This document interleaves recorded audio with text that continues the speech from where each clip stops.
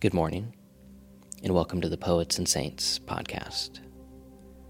This is episode 10 of our Advent series. In this episode, the focus will be on the theme of letting go of the superfluous and finding simplicity and trust in God's presence. As we begin, I encourage you to stop and slow down, find a comfortable spot to just begin breathing, paying attention to the sensation of your breath entering into your nostrils, filling your lungs. Just repeat this over and over and over as we sit and you listen to these words.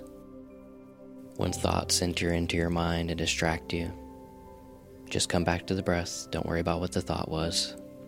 Just using that sensation as your anchor point to the here and now. Philippians 4, 6 and 7. Do not be anxious about anything, but in every situation, by prayer and petition, with thanksgiving, present your requests to God. And the peace of God, which transcends all understanding, will guard your hearts and your minds in Christ Jesus.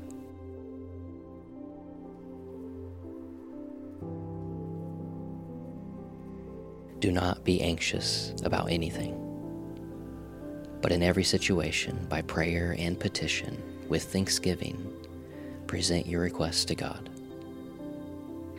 And the peace of God, which transcends all understanding, will guard your hearts and your minds in Christ Jesus.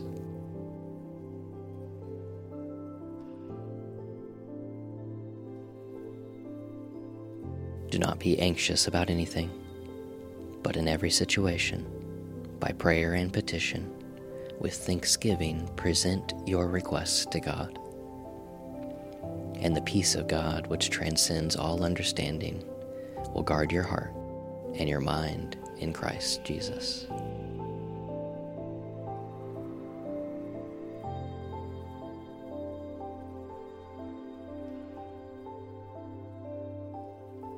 Julian of Norwich, she had a near-death experience, and during which she received 15 showings or revelations.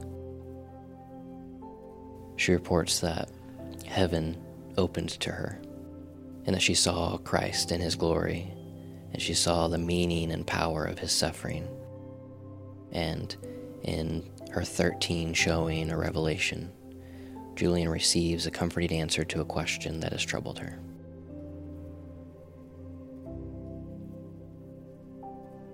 In my folly before this time, I often wondered why, by the great foreseeing wisdom of God, the onset of sin was not prevented.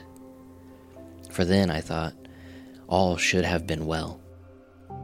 The impulse of this thought was much to be avoided, but nevertheless I mourned and sorrowed because of it, without reason and discretion.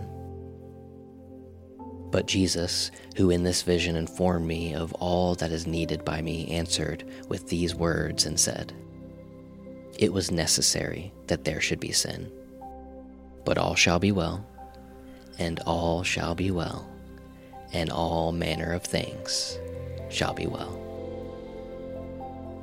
These words were said most tenderly, showing no manner of blame to me, nor any who shall be saved.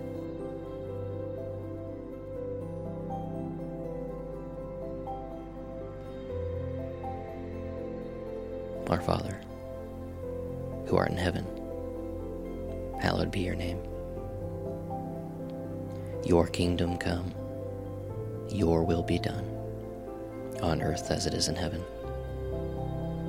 Give us this day our daily bread, and forgive us our trespasses, as we forgive those who trespass against us.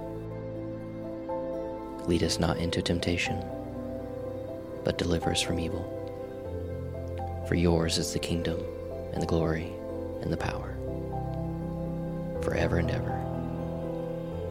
Amen.